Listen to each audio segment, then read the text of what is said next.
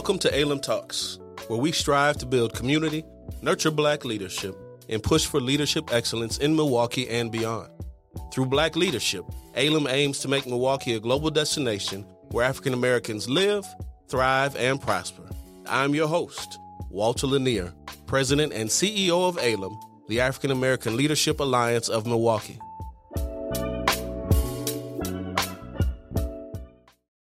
I am here with a very distinguished gentleman, brother, associate, and friend from Milwaukee, Brother Keith Stanley, who has been doing phenomenal work in our Milwaukee community for a long time. And he is moving on to higher heights to take his impact show on the road to Charlotte. It is good to have you with us. How are you?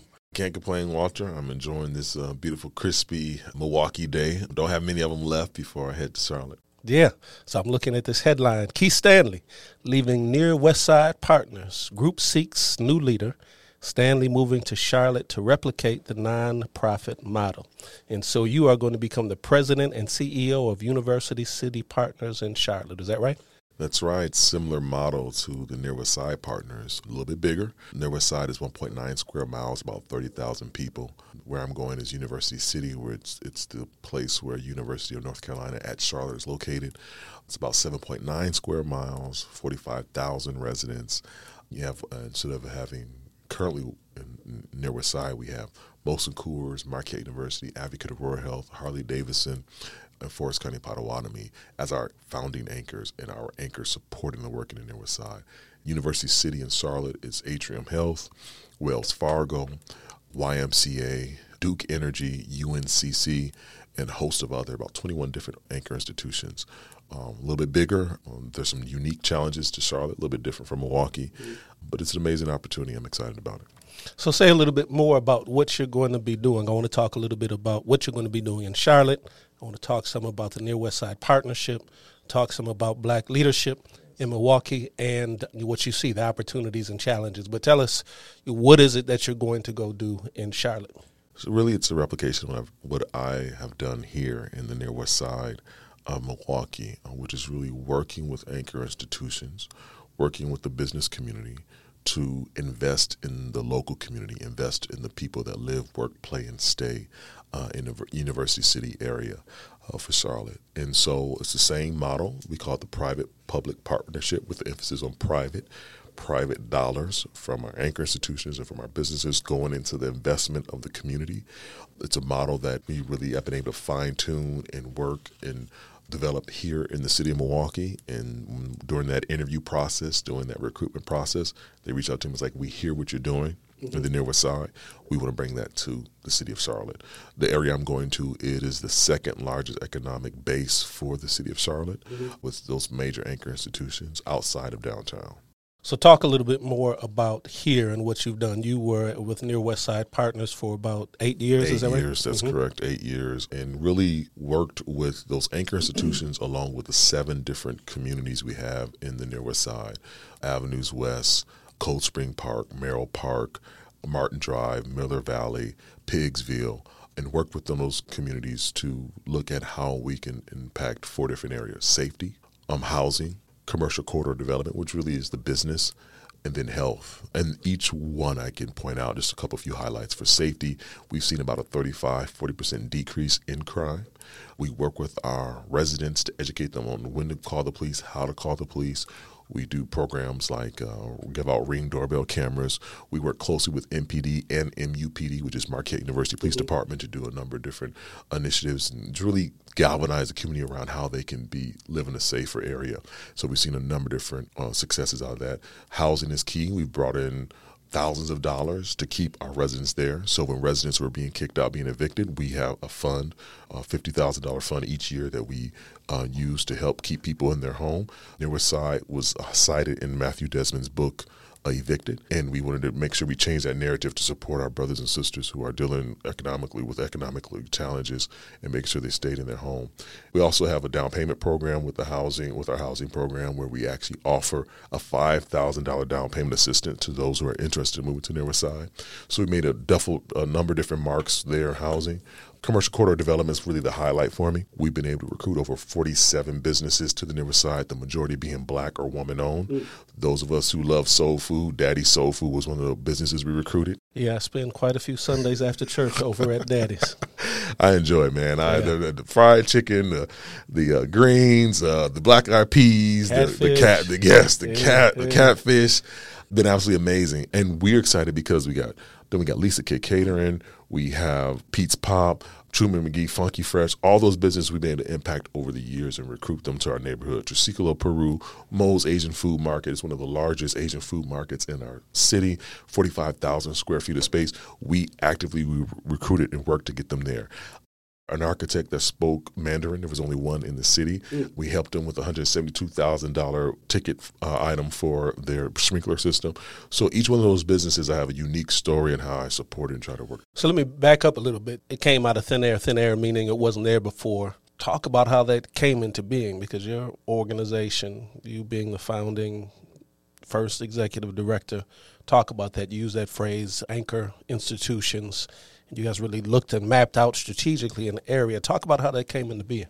A couple of things happened, and run through this real quickly so those who are listening know. One, we had an incident in 2014. In 2014, a domestic violence incident that occurred across the street from Harley-Davidson and brought the attention really of not just Harley-Davidson, but all our anchors. For the past 20 years prior to 2014, we were doing really well as far as seeing dramatic decreases in violent crime. That changed in 2014. If you look at violent crime throughout the country, it began to increase, including the city of Milwaukee. And so we had this incident that brought in Dr. Lovell from Marquette University, who was just getting sworn in. Keith, at the time, the CEO, Keith Wendell, a host of other people, Kelly Grebe from Molson Coors, a number of folks, Advocate of Rural Health, Forest County Potawatomi. We had this conversation that came with a plan where those anchor institutions would then invest in the community. A part of that investing was really mapping out what we could do. And so we looked at those 4 focus areas, and we tell people all the time, and I know, Walter, you probably get this too. People will tell me, like, Keith, you need to focus on unemployment. Keith, you need to focus on the brothers and sisters that are selling drugs. Keith, you need to focus on the crime. You need to focus on how we going to legalize marijuana. I'm like, listen, I don't even get paid to do that. If I wanted to do it, I don't have the capacity to do it. I focus on these 4 focus areas with the team we have at Newer Side Partners and our board and the resources. We want to make sure we got good housing options and we can support housing. We want to make sure we're dealing with safety. We want to make sure we're dealing with health and make sure we're dealing with commercial corridor development, bringing in entrepreneurs. A part of that was we did a what we call Rev Up competition, which is basically our version of Shark Tank. Work with the 5 anchors. We give out $10,000 to the awardee that night. We bring about 500-600 people from the community to vote on a business. We do that every year since 2016. That's been able to help us with that. So we've been able to really map out ways that we know we can directly impact our community. And a part of that also, too, which I know you would appreciate, Walter, we also survey every single constituency in our community. So we survey our residents, our students, our employers, and our employees, and we hear what their concerns are. About how many do you touch when you survey? We get about, on a good year when we first started, we were getting over 4,000 in total. I think now, especially with COVID and things have to change, we're about 2,000. Okay. But very intentional about reaching out and touching the diversity of the ground, really important in our city, because those are one of the challenges that we have, being a segregated and a siloed city. We're siloed horizontally and vertically as well, meaning that institutions at the top don't touch the ground as well as they could. But when I would say that, Walter, a good point about that is that I did an Appreciative Inquiry Summit, basically academic process that I found really fascinating. We actually brought the person in, Dr. David Cooper Ryder, who actually developed this process.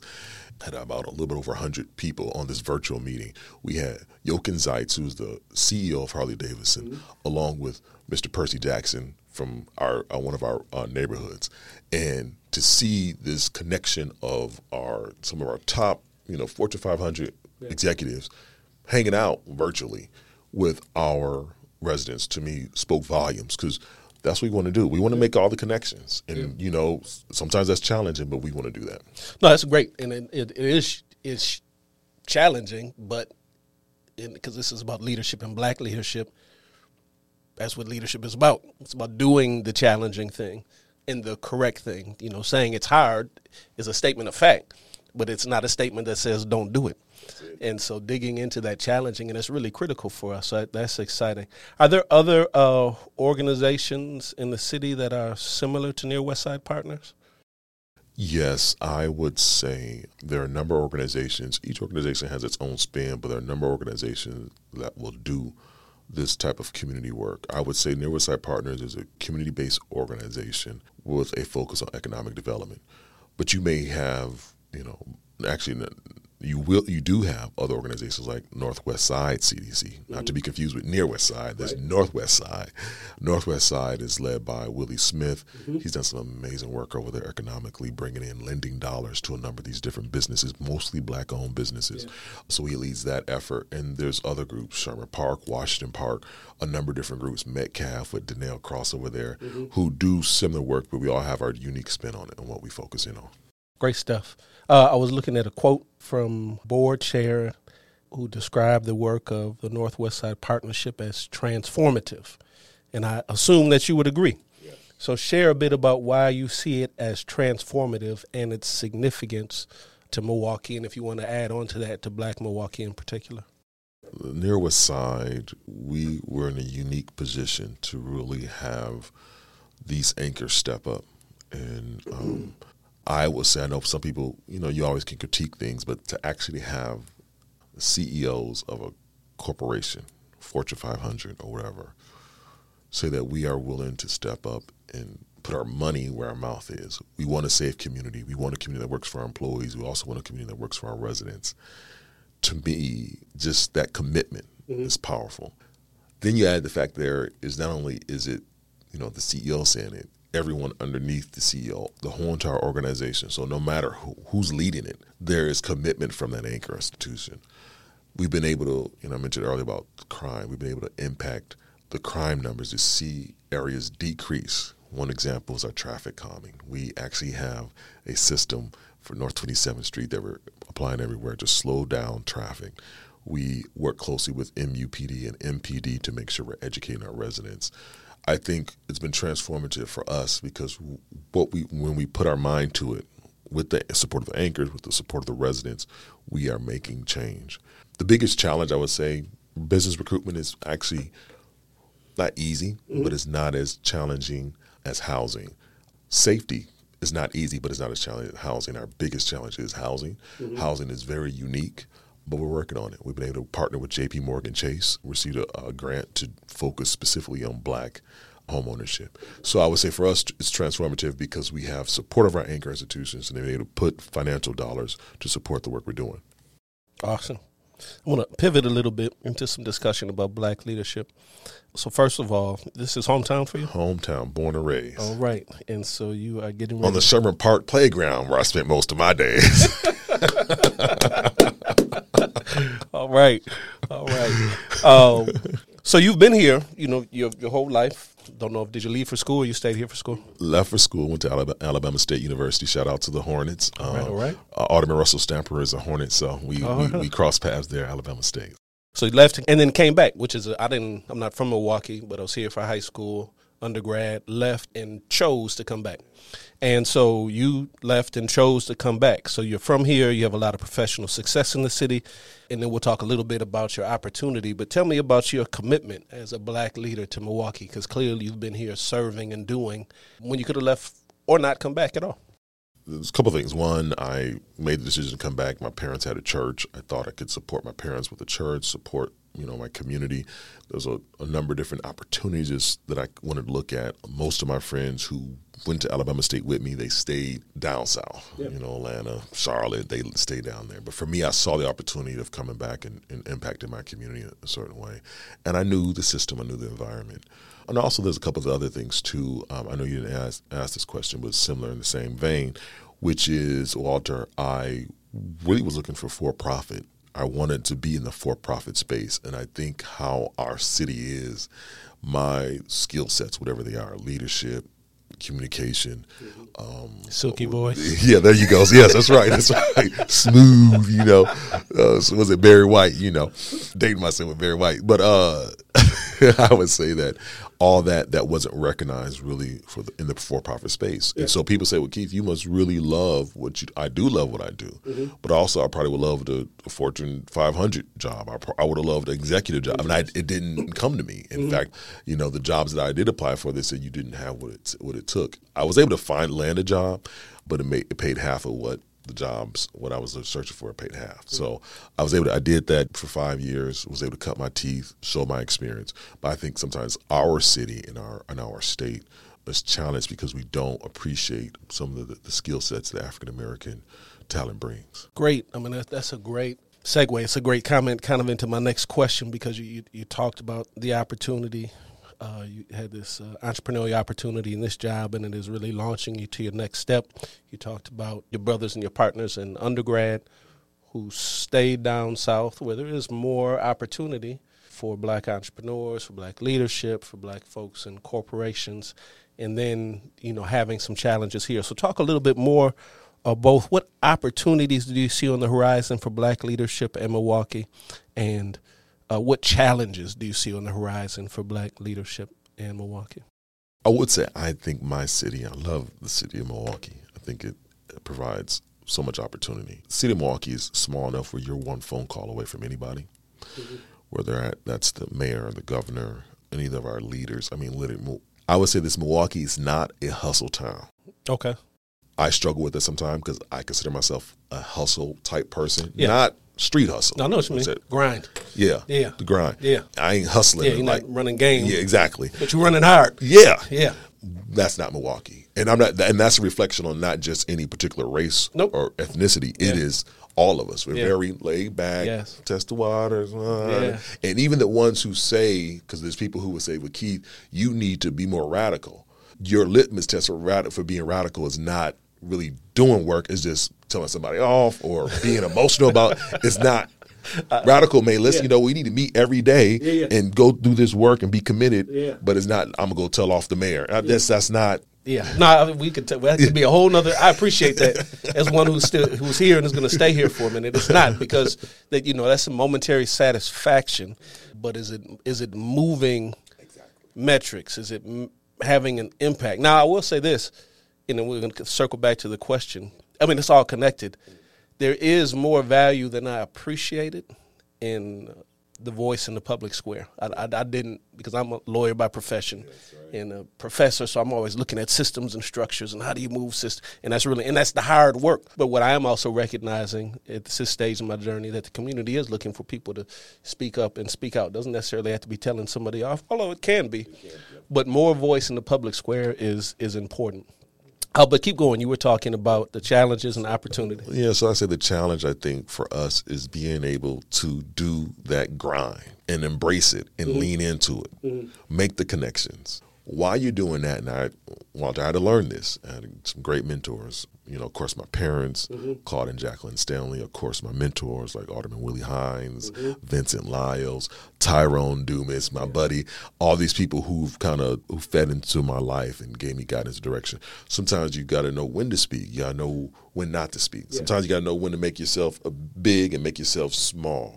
I'm sure, Walter, with all your experience, you know all those things, and I think that's sometimes a challenge for not just leaders, all leaders, but definitely for the black community. I think I've been in meetings where, brother or sister, I need you to listen. If a person is going to cut us a check and we can get some things done, I'm not saying sell out, but now you're going to tell this person off, tell this person what they need to do. You a white male and you a part of the problem. I'm not giving nobody nothing if you're going to tell me off. And I'm not saying that you sell out. I'm saying that understand your role, understand your place, understand when you need to speak out.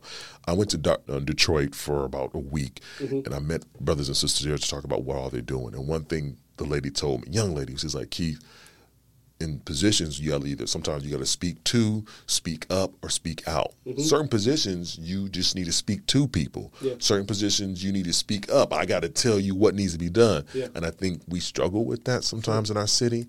We don't know when it makes sense. We don't know when to leverage our relationships to work, whether it's with the mayor, political person, or work with somebody who's philanthropic.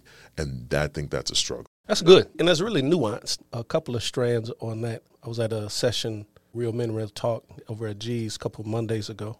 And I know this is about us. I'm talking about us being black men in particular, where we gather in a space And if I haven't had the blessing or opportunity or space to have a lot of voice, when I get the microphone, I'm going to use it for a minute, and that's fine. But recognizing kind of the need to create space for us to have voice, one, and then, okay, now what am I going to use my voice for? What's the goal? Is the goal to say the thing? I mean, if that's the goal, say the thing. Or is the goal to achieve a result, move a project, move a policy, move some dollars? Then there's a difference there. I'll stop there on that point, but it does make a difference. And especially if one is called to or calls himself a leader, because the objective of a leader is to lead something, to make some motion down a path. And so we have to be aware and conscious of what we're doing and how we're acting to make sure to accomplish the goal. I think it's so valuable to have organizations like the African American Leadership Alliance, and I want to make it Alliance, right? Yeah. Mm-hmm. The rationale is being because we need to educate our leaders on how to push that goal, push forward to those goals. And I like the fact that you have been leading that charge. And I would just give a shout out and give that commercial now, because leaders need to know. And the foundation you've laid, the foundation that Dr. Jeanette Mitchell has laid, that is key. That people, I meet so many black folks who are in leadership position who a lot of times they're bleeding on their followers. Yeah. They're going off on them. I was like, give me the vision and let's work and motivate me toward the vision. Don't tell me off when I'm trying to follow you, or don't make me feel belittled. And I believe in you. And a lot of our leaders haven't. Yeah, it's huge. If you don't love the people, then you don't need to be in the leadership seat. And I've seen some people do that, and I've seen other people who are just frustrated. But the leadership journey really is about loving the people, being close and proximate to the people, and walking forward together. Not always easy, but I mean, we were talking about things that are easy and hard. Leadership it's hard work, it's challenging, requires long suffering and some commitment and patience and a whole bunch of other stuff.